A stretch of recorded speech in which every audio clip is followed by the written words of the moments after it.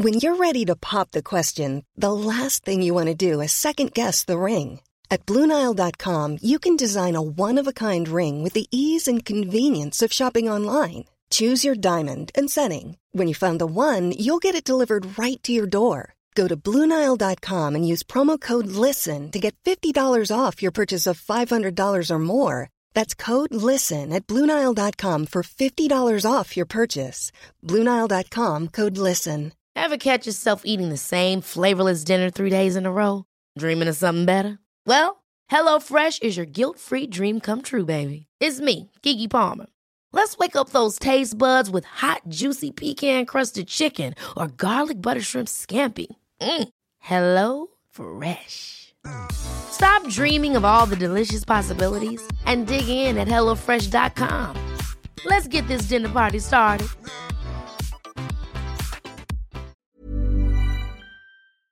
Hello, it's me, Sam Baker. And before we go on with the show, I want to tell you about an exciting new initiative coming from The Shift. Many of you have asked how you can support the podcast further and get more Shift into the bargain. Well, now you have the opportunity to do just that by joining the Shift community. You can go to steady.media/The Shift and become a member of The Shift.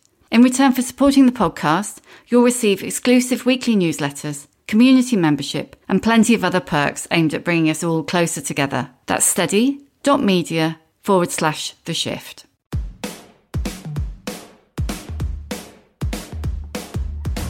Hello and welcome to The Shift, the podcast that aims to tell the no-holds-barred truth about being a woman post-40. Created and hosted by me, writer and broadcaster, Sam Baker. My guest this week is one of the most enduring movie actresses of our generation, by which I mean my generation, obviously. Minnie Driver made her first film, Circle of Friends, in 1995, and went on to follow that with a lead role in Stanley Tucci's gorgeous ode to Italian food, Big Night, an Oscar-nominated turn in Good Will Hunting, and my personal favourite, Grosse Pointe Blank. Now 52, with a 13-year-old son, Henry, and over 50 roles under her belt, Minnie is still doing Hollywood very much her own way. As well as 2 albums and a podcast, Minnie's Questions, she's now written a memoir, Managing Expectations, a book that's about how things not working out inevitably led to other things working out. My mama always used to say that. She was like, take that shit, like take it, and you turn it into something else. Like there is always alchemy possible. Minnie joined me from her LA home to tell me why being called outspoken makes her want to punch walls, overcoming the curse of other people's expectations and her own, why she always felt like a failure for not being married, how getting fired never feels any less unjust, and has things to say about why Hollywood dudes can be creased, but women can't. Thanks for coming on. You're welcome. Thanks for having me. I was reading an interview with you earlier where you said, with your podcast, oh, there's no tarting around with what are you promoting? And it really made me laugh. Yeah, I mean, I do feel like it's cut to the chase, you know, always. I was just interviewed by this really nice girl. I find journalists are always really nice, and then their pieces can often not be really nice. Because there's something that happens in the synthesis of passing a human into print, particularly someone who's maybe well known. But she said, you know, you're known as being quite outspoken. And I have to say it is a trigger word for me in a way that makes me want to punch walls. Really? Because I just don't ever hear that term applied to men. No. Women are outspoken as if there were a level above which it is outside of some kind of norm, you know, as opposed to just being articulate in what you think about the world. It's the word difficult as well, isn't it? It's like, yeah. I don't think I've ever in my life heard a man described as difficult. No, never, ever, ever, ever, ever, ever. In my industry, it has ruined women's careers. I mean, it's definitely affected mine when that has been applied to me, for sure. You refer to it as the Scarlet D in the book. Tell us about that.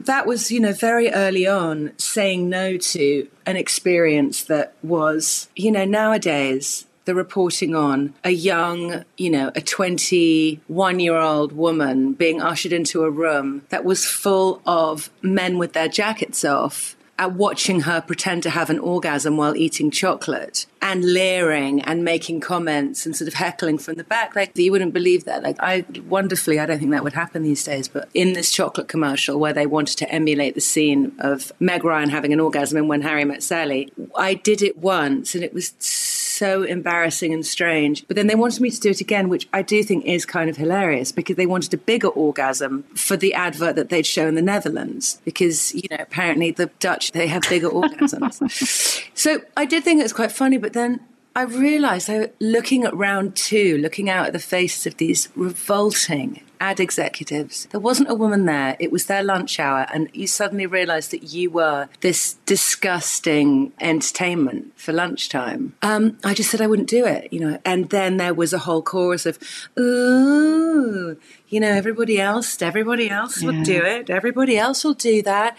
And then, of course, the casting director called my agent and was like, yeah, she was very difficult. She was very difficult in the audition. So the word difficult for women, I never believe it, ever, until I've met someone. It's just standing your ground half the time. Yeah, it is. And also just saying no. And you don't have to say no in an angry, shrill way. The idea of difficult is like that a woman, you know, has to throw a flower pot across a room and just miss a man's head as she's screaming no, rather than, you know, no, this feels weird. You know, I prefer not to do this. It is odd how women are metabolized, and that other women agree with that. You know, we've all agreed.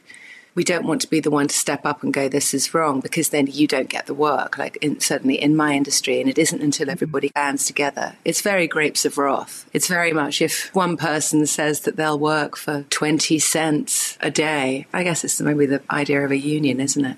You have to all band together and say no. That's the trouble, isn't it? It's like the creative industries. Even now, when I think a lot of things that we used to kind of put up with or feel like we had to put up with or be branded difficult or whatever, I don't think they would happen in the same way. But there's that sense that there's still, there's someone who'll do it. If you won't do it for 20 cents, someone else will. 100%. And I wish I could say that it was only men that I'd noticed underwriting that particular kind of behaviour. But there are so many women I've come across as well who, and you understand it's because they fought to be a man, certainly in my industry, and so they behave like men. And the women have actually oftentimes been worse in terms of their spreading that narrative or keeping that narrative going. Largely, I think it's just because they themselves have been traumatized, and it's this, what's it called? It's epigenetic.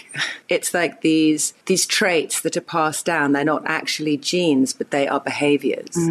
That are sort of in one's DNA and are passed down. And I see so many women, particularly of a certain age, who kind of performatively act as if we're in a sorority, but actually they really just want to sort of side with the male by view, which is, I just want to be invited to the table. Yeah, I think that's the thing, is there's a sense, I definitely think in women our age and older, certainly, we were almost trained when you're starting out your career, in my case, late 80s, early 90s, to be grateful that you were allowed to be at the table. Yeah. So, you know, don't rock the table. And if you're expected to get the tea, don't complain because you're lucky to be there. Yeah, I didn't know that you could really say, this doesn't seem right.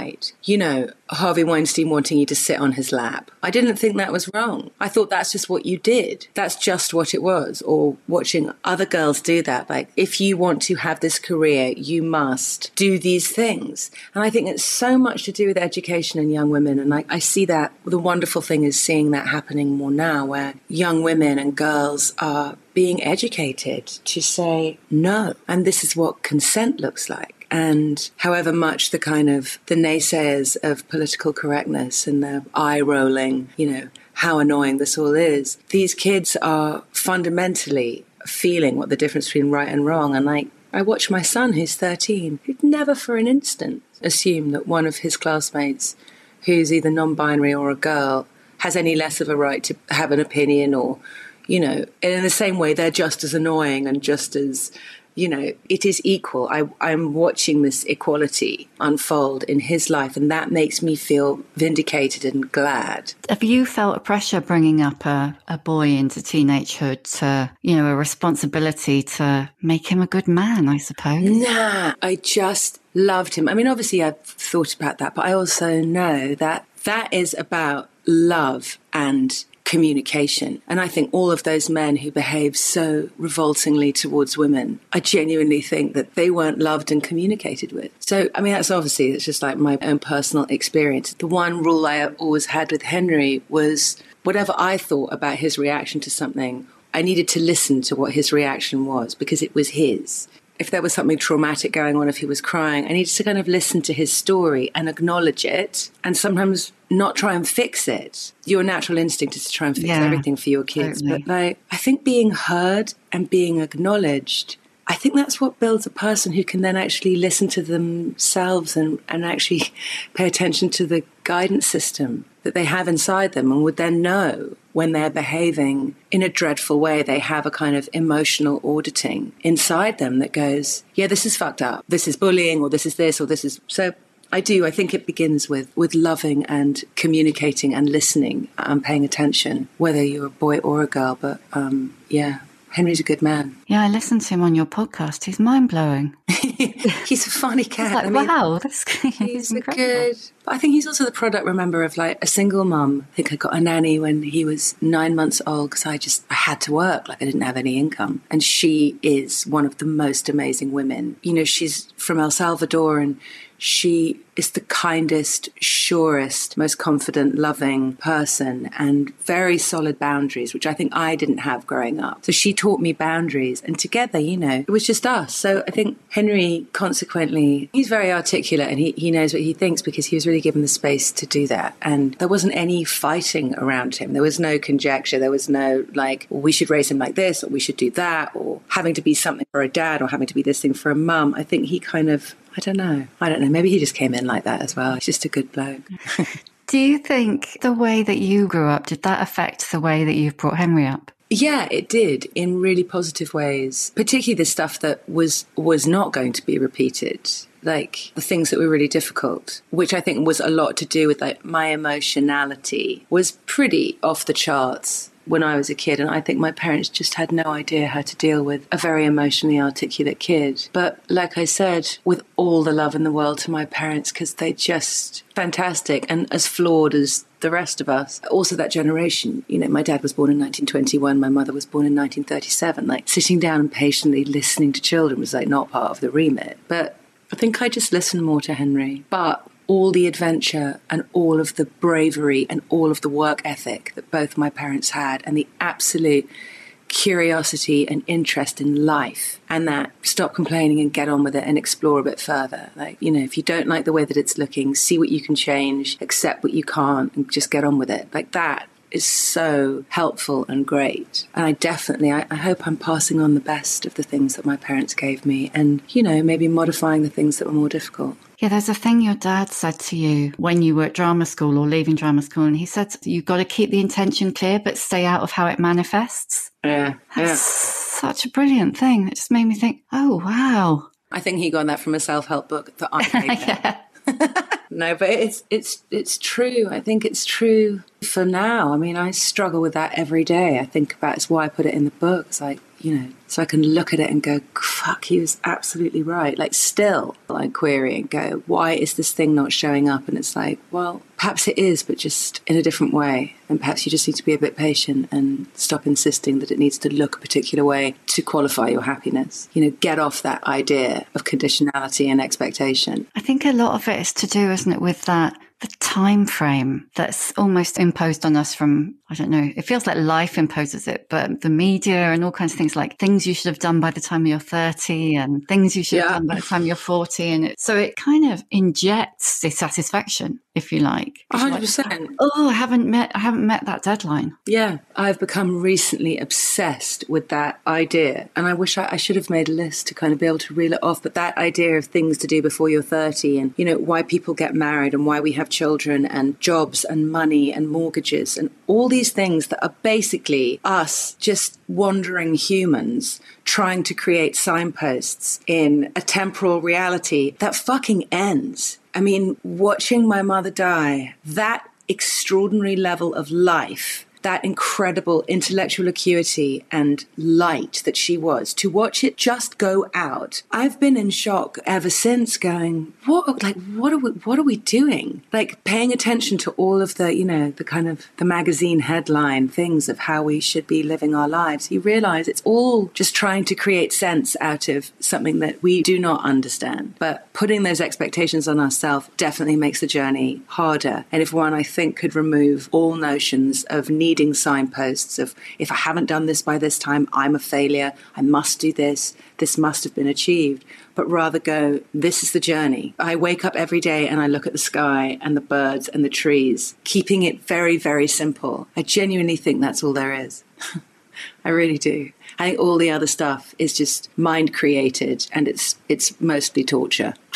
Yeah, it's self-torture. Well, it's like even the notion of ambition, it's the kind of way of creating targets for yourself and either not meeting them and beating yourself up, or meeting them and immediately creating another one. And that's exactly it. Like, there is no there. There is no, and I genuinely don't mean this to sound dark. I actually think it's incredibly hopeful. The only there that is there is death, in terms of like being a human. And we don't even know that is what we would in a human way call an end. It is the end of something. There's so much evidence that nothing really ends in this energetic universe. It's constantly recycling. But I think we make it so much harder for ourselves. But I also think that's because we're constantly trying to distract ourselves from this ultimate idea that there potentially isn't an actual meaning to this life. Yeah. I don't think there is. I think meaning is assigned. I think everybody assigns meaning to make themselves feel better about the fact that they're going to die. And I don't think that's a depressing idea. I actually think it's incredibly galvanizing. And I don't know, I feel like it should encourage us to be where you are, and like whatever that looks like, and just enjoy as much of it as possible, as much of the whole temporal landscape, because who knows what there is beyond that, but we're never going to know until we're there. So, but yeah,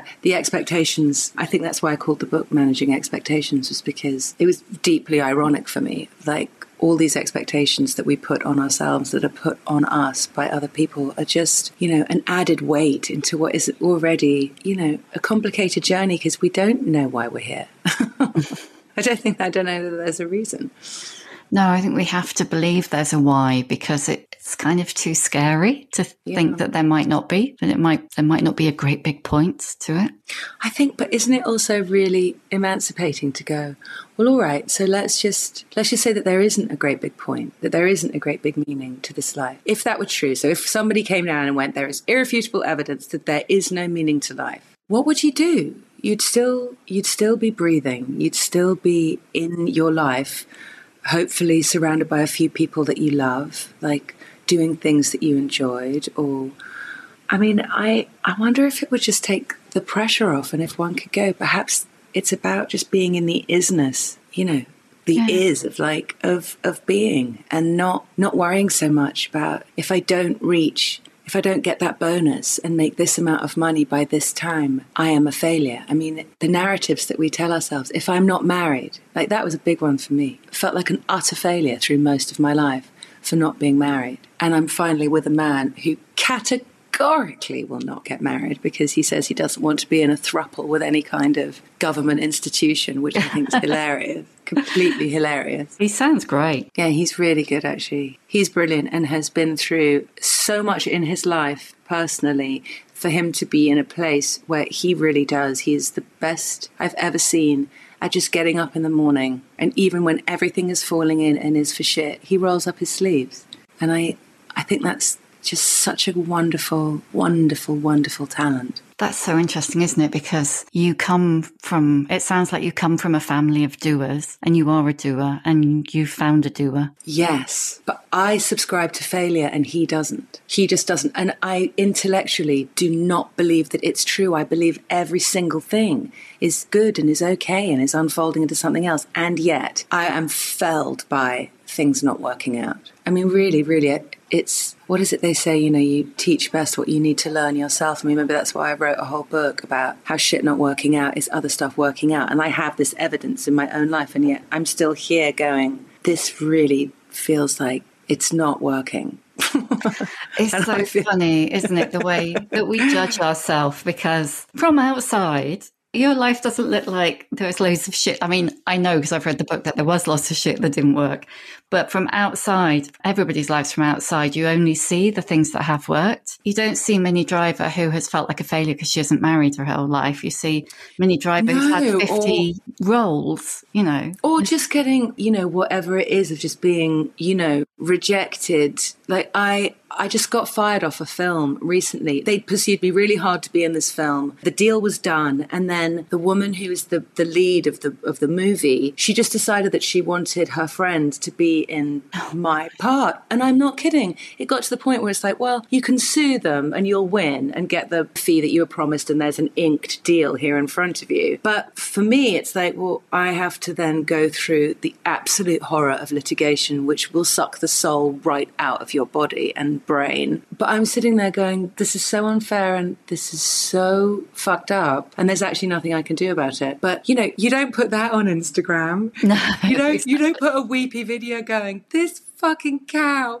she begged me to be in this film and then she fired me. You know, like you don't do that. So you never see the whole story. It's why I suppose you're always kind to everyone shrieking in a supermarket or, you know, honking their horn. Like, you don't know what everyone's going through. Everyone's just having their own shitty day. How did that feel compared to all the different experiences of that you've written about in the book? Now you're in your early 50s. Was it more water off a...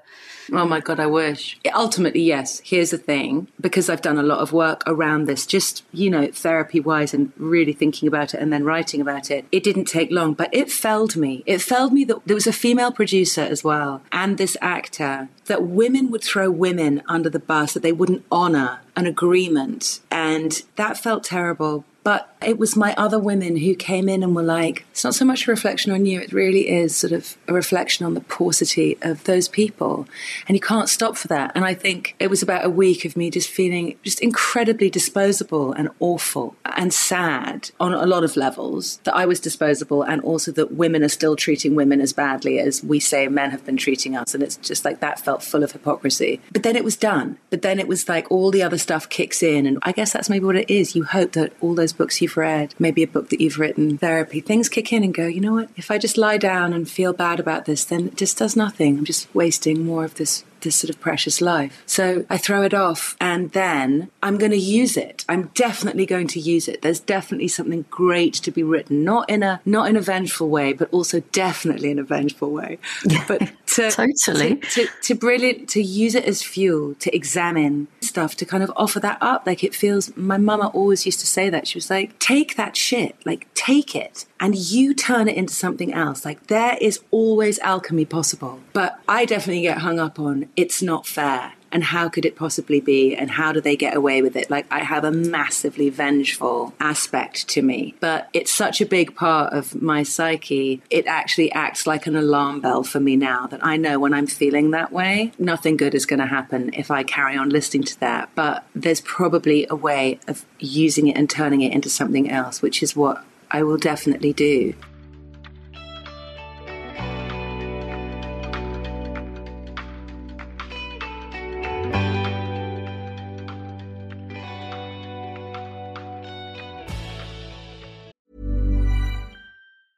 Life is full of awesome what-ifs, and some not so much, like unexpected medical costs. That's why United Healthcare provides Health Protector Guard fixed indemnity insurance plans to supplement your primary plan and help manage out-of-pocket costs. Learn more at uh1.com. Hold up. What was that? Boring. No flavor. That was as bad as those leftovers you ate all week. Keke Palmer here, and it's time to say hello to something fresh and guilt-free. Hello Fresh. Jazz up dinner with pecan-crusted chicken or garlic butter shrimp scampi. Now that's music to my mouth. Hello Fresh. Let's get this dinner party started. Discover all the delicious possibilities at hellofresh.com. Hey, it's Danny Pellegrino from Everything Iconic. Ready to upgrade your style game without blowing your budget? Check out Quince. They've got all the good stuff, shirts and polos, activewear, and fine leather goods, all at 50 to 80% less than other high-end brands. And the best part? They're all about safe, ethical, and responsible manufacturing. Get that luxury vibe without the luxury price tag. Hit up quince.com/upgrade for free shipping and 365-day returns on your next order. That's quince.com/upgrade. Yeah. It's like that Carrie Fisher quote, isn't it? The brilliant one about drinking poison and expecting the other person to die. That's exactly right. That's what resentment is. It's its own reward, being a shit. Being awful to people is its own reward. It may look like it's not, but it really is. And I think you're lucky if you know that you've done something awful and you can go and make amends. You're very fortunate. If you do terrible things or mean things to people and you don't, I think it's a terrible way to live and is a punishment of its own, reflectively. And again, Dad and everybody else has always said the best revenge is just to go and be happy. Just go be happy and explore and look elsewhere. Relatively speaking, you've kind of done Hollywood your way, which is a pretty amazing thing to have pulled off, I think, at the time you were there. Yeah, it was amazing. It's very difficult to maintain. I mean, this is a bit of a marathon at this point. I mean, kind of I'm 30 years in and I'm still going, Christ, where is the next job coming from? And how am I going to pay the mortgage and what's going to happen? But as my mother said, well, that sort of thing keeps you on your toes, doesn't it? That's true. That is true. But has that got worse or better? Or was it always like that, really? Where's the next job coming from? It's always like that. Any actor, every actor's going, is that my last job? Like, I don't care what anybody says. It is worse for women. It is much harder for women. Even though we're in this great age of that being less true, it is still really challenging. More challenging for women. And there is a massive pay gap still. Not just in my industry, but obviously everywhere. It's just bollocks, isn't it? It is just fucking bollocks. It's just completely absurd. Like, how anyone can justify it. I'm astonished. I loved all those DJs. I loved that whole expose at the BBC. It was so satisfying. It's just shocking, isn't it? It's just shocking that anyone could just go, yes, this is how it's always been. We're not going to change any of that. In your industry, particularly, there's absolutely no move to change it, is there? Because they just go, box office, blah, or whatever. Yeah. They use numbers and metrics to shore up the patriarchy. Yeah, I mean, there's a few actresses. You've got your brilliant Scarlett Johanssons who are just the vanguards of, nope, that is not how it's going to work. But there's only one Scarlett Johansson. There's very few actresses who can do what she does in terms of wielding power financially. But, it's hard to talk about this stuff because you're still earning really good money. It's just when you look at it relative to what a studio is making or a streaming service is making or what the dude is making, it is awful. Yeah, I mean, it's like the straight comparison with the dude, isn't it? I think it's just that, really. It's kind of like, if it were equal, we would feel that there was at least something evolving. How do you look a little girl in the eye and go, you are worth as much as your male counterpart? And then in the same breath go, but you are going to make significantly less than him, even though you will do the same job that he does and perhaps even have a better degree. I mean, it's awful. Yeah, it's beyond grim. And then you throw in the aging, the inequality around aging. It's like, are there less parts? I mean, like you say, it does seem from outside, it looks like it's going better. Yeah, it's still, it has always been wildly competitive. There are more roles for older women, but you're right. It's very much kind of like there's a handful of women for whom that is true consistently. I think with the advent of just there being so much more content, because there's so many more platforms now of streaming and of places for there to be television, it is better. It is slightly better. I mean, have you felt, I'm not quite sure how to put it, discouraged to age in the kind of Hollywood landscape? You know what I mean? I do, yes. But I also go, it's absurd. It's like, what other culture, like, I don't know how we lost this idea of women being less interesting as they get older, and less worthwhile, when for time immemorial, that wisdom has been celebrated, that observance, that having just been alive longer. But, Hollywood loves youth. And rightly, like, youth is beautiful to see, and it's wonderful and it's new and it's great. But I do feel like there should be room for the celebration of kind of all these stages of life, particularly as there really seem to be that for dudes.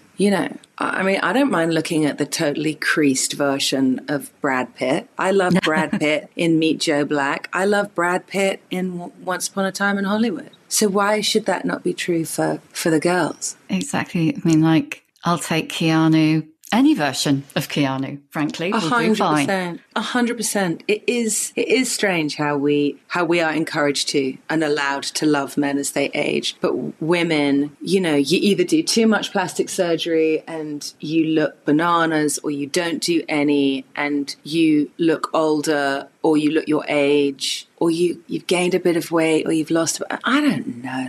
I don't know. I try and stay out of it. I really just try and kind of just believe that work will come. It might be sparing, but it will be good and interesting stuff. And I'm just going to keep making stuff. Like, that's also the thing. If you only ever put your stake in being an actor and being famous and being venerated for being pretty, I think you're probably going to be in trouble, because nobody stays like that. Doing other things. Like, I always knew I was going to write stuff. I've always played music. I'd hoped to have a child. I want to direct. I want to keep making things because I'm an artist, and that is what artists do. You make stuff and you put that out into the world. That's clearly my job in this life. So aging's not going to stop me doing that. And I do think you find people who help underwrite your passions and your love. I think that speaks volumes. But there are some days where you give up and go, oh my God, this is so hopeless. I've got all these lines around my mouth and, my boobs aren't where they used to be. But you can't stay feeling bad about that stuff because there's really nothing you can do. I don't want to end up looking totally weird from having had tons of plastic surgery. I mean, I'd like to look a bit younger, but I'm not, So would everyone. Yeah, and it's a bit like you're damned if you do and you're damned if you don't, isn't it? I know. It's so the obsession with the way that women look and how that is connected to their worth. Maybe it's just because we were assigned as chattel. Again, there is just this historical precedence of you were worth more, the more beautiful you looked. That idea of a woman's worth is so tied in with how she looks. And I hope that we're debunking that. I hope that it is changing. But I mean, it's pretty entrenched. I get more comments about that. Oh my God, I can't believe you're 52. Oh my God, what's that? Oh my God, what's that? What's that? And I get it. It's nice to look nice. I'm not saying one shouldn't, but it goes in, and that is how women and girls end up feeling that their worth is wholly to do with how they look, and that what's inside and what they have to offer is somehow less than. So I think we just have to keep insisting that these other things are the premium, a brilliant mind, a quick mind, a kind heart, an innovative idea. You're 52 now. How are you feeling about 50s? I mean, it's pretty fucking great. It's pretty great. The number is really big. Because 52 when I was a kid, that really felt like 100. I mean, I really did. I can't actually believe that this much life is done. It's weird. And my mama always used to say that, she was like, it's just the weirdest thing because you don't age on the inside. You don't feel that number. You still feel as vital and as new as... I feel like I'm permanently really where I think I am is around 28, 29. That's how I feel. I still do all the same stuff physically that I did then. I still surf, I dance, I run, I do yoga, I do all the physical stuff. And I mean, I do have to take care of myself a bit better, I guess, but I didn't take care of myself very well when I was 29. But yeah, it's tough. It's tough, just the external, the number of it. And also I feel like time's running out. I wake up every day feeling like there just isn't enough time. There's so much that I've got to do and I've got to get it done. But I also know that's because I just lost my mum, Yeah. And she wasn't done. She was 84 and she was not done. She just started a new business. She was in her prime as far as I could see. Oh man. She just started a business. Oh.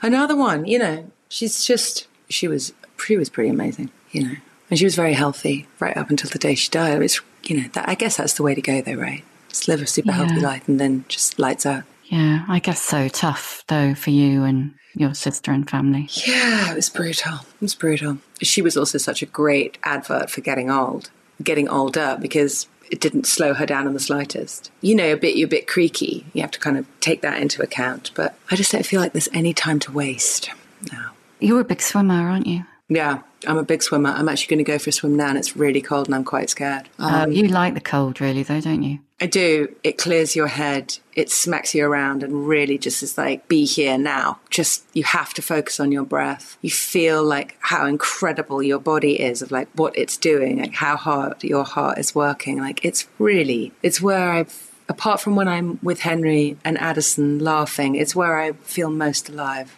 As a kind of a fellow big hair person, I need to ask you, how do you deal with that? How do you deal with the swimming big hair equation? What are your tips? A lot of coconut oil. A lot of stuff to put on your hair before I go swimming, but there's no way around it. It's like, it makes your hair go mental and look crazy. But I do believe in a lot of natural, of sort of coconut oil and avocado and all that stuff. Packing that on, like you basically got a big salad on your head.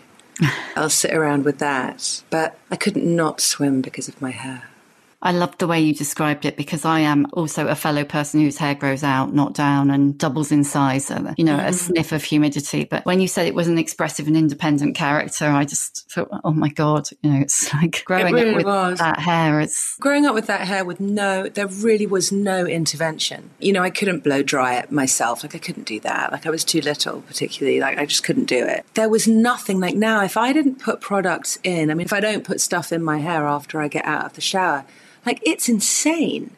Like, it's not, it really is. Like, I don't know how. I do know how I did it. It was awful. I just had this giant puff, enormous, curly puff of hair, always, that I know if I'd had a few more products, I could have at least tamed it or shaped it.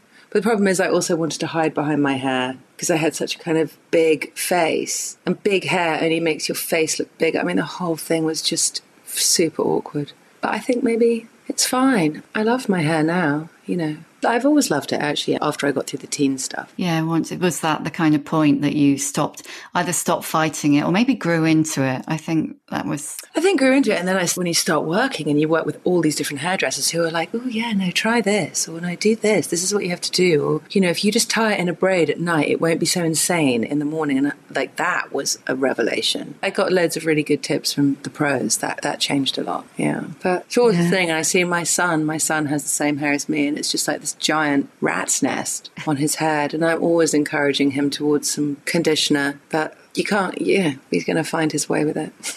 Yeah, he'll do his thing. Yeah. I just want to ask you, before I go to the questions that I always ask, where are you at in terms of menopause? With very late menopauses in my family, it hasn't, I still get my period. I'm really? not as regularly as I did. So it definitely perimenopausal. But yeah, it hasn't kicked in yet. So you haven't had to do the kind of to HRT or not to HRT? I've definitely had those conversations, done a lot of research. And, of course, once again, women would be absolutely fucked by the thing that will make you feel better, might also give you cancer. But on balance, and from the doctors that I've spoken to, just that's the way to go, it seems to me. All my friends, that's the way to go. So, I don't know. I've kind of got a plan, I guess. I think you sound like you're a bit better informed than a lot of people, or certainly than I was. I was just a bit like, what the hell is this? I really wanted to do a lot of research because I was having massive mood swings, but I realised genuinely that was grief, and I wasn't sleeping. It was all grief, and I just went and I did all the research and did all the tests, and I talked to a lot of different doctors, both naturopaths and conventional, and it's really interesting. Obviously, every woman is different. I'm for a woman feeling better, and if that means you have to get screened more frequently for breast cancer, so be it. Do that. Be constantly doing breast exams. Do your mammogram I don't know. It's different for every woman, but I just want women to feel better and not suffer. Totally. Okay, questions that I always ask. What's your emotional age? Well, I was a bit of a mess emotionally at 29, actually. I am the emotional age of my age. I am. Emotion is my currency as an actor and as a human. So it's grown with me. There are certain parts that I think will always be in arrested development. There are always bits of insecurity and of not being heard that will be stunted. And I've just made my peace with that. But I think emotionally I'm pretty where I'm at. But I do cry a lot. I don't know what that means. You've always been a crier. Yeah, love a good Probably cry. Good. Feels good. I think can be distressing for the people around you. I try to go and do it underwater, which is good. But it does make you feel better. It's exhausting, but it does make you feel better. Give us a book recommendation. It can be something that you read really recently that you loved, or something that's had a long impact on you. Yeah, no, I'm obsessed with this book by Saba Sams, Send Nudes. I'm so interested in young women's voices. I really, really am. Anthropologically, just to see like what has evolved and what isn't, and also where they're at. And she has this beautiful, unaffected, surgical voice. It's just brilliant. Let's bump that right up my pile. Yeah, I think it's really good just to go in and go, who's young and what's up? And good independent booksellers will tell you. What advice would you give younger women? Don't take any shit. Just don't feel like you have to. And yeah, speak up. There might be reprisals, but speak up anyway. And, you know, there are always allies. Like, look for allies. Like, don't feel that you're alone. I always felt like I was so alone in speaking up, and I wish that there had been people that I banded together with or found older people. Like, find older people to talk to. That's also really good. Find mentors. Find allies in mentorship. Who's your old bird role model? I don't really know that I should call her an old bird, but I'm crazy about Christiane Amanpour. I just had her on my podcast, and I love people who exist in something that is irrefutably hard and full of conflict. And, you know, she literally came from the revolution in the country that she was from. She grew up watching that, and yet she has this breadth of like life and lightness and spirit and curiosity that is so inspiring, and there's nothing bitter or regretful about her. And I really want to be that kind of old woman myself. She's not old. She's older. She's sort of slightly older than me. No, I'm not sure, but a bit older. I really aspire to being how she is. And she's older than me, so that's it. That'll do. Yeah. That'll do. What's your superpower? My superpower is I can stop babies from crying. I really can. You do? I don't know. I mean, I do know. When I just do it. I've done it on airplanes. It is a full-blown superpower. Even picking them up and they're screaming and reaching for their parent, if I can get them away from their parent and seeing them, I can calm a baby down. It's a mixture of jigging and singing. There's like a frequency that must have a vibration that when you sort of like, you kind of, maybe you hit this frequency that those Tibetan monks hit, you know, that just makes you feel good. And then rubbing and patting. But yeah, I can stop babies crying. It's extraordinary. Is that a post-Henry superpower, or is that a lifelong superpower? I don't think I'd really noticed it until I had Henry. It's really fun. It's an amazing superpower to have. I know. Definitely unique. Definitely never had that one before. And lastly, how many fucks do you give? Oh, fuck. It's so weird because it's like on one level, I don't give a single fuck. And on another level, I do. Like, I don't give a fuck that this awful actress and her awful female producer, both of whom are very famous actors and women, did this thing. And then the other part of me is like, what the fuck do I care about that? There's so much else to be getting on with. So fundamentally, I don't really. And I would encourage anyone not to. And then there are secret moments where I do. So maybe I give like one fuck. You do give some fucks, much less than I think, you know, my mother's generation. Women used to have to, otherwise terrible things would happen to you. Not now? I think much less. I don't know. I don't feel like I've really been penalised for not getting married. I think I've actually been saved. Yeah.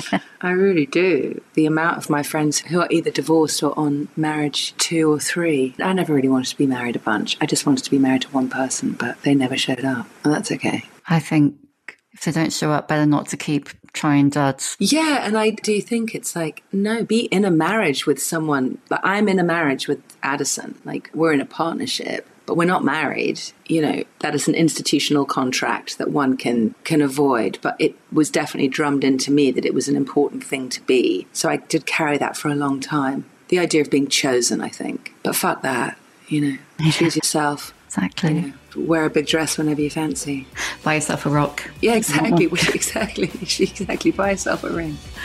Oh, thank you, Minnie. All right. I've loved talking to you. Thanks so much. Thank you. Thank you for listening. You can hear a new episode of The Shift each Tuesday, wherever you get your podcasts. If you like what you hear, please do rate, review and follow, because it really does help other people find us. And if you'd like to support The Shift further, please consider becoming a member of our community. Find out more at steady.media/The Shift.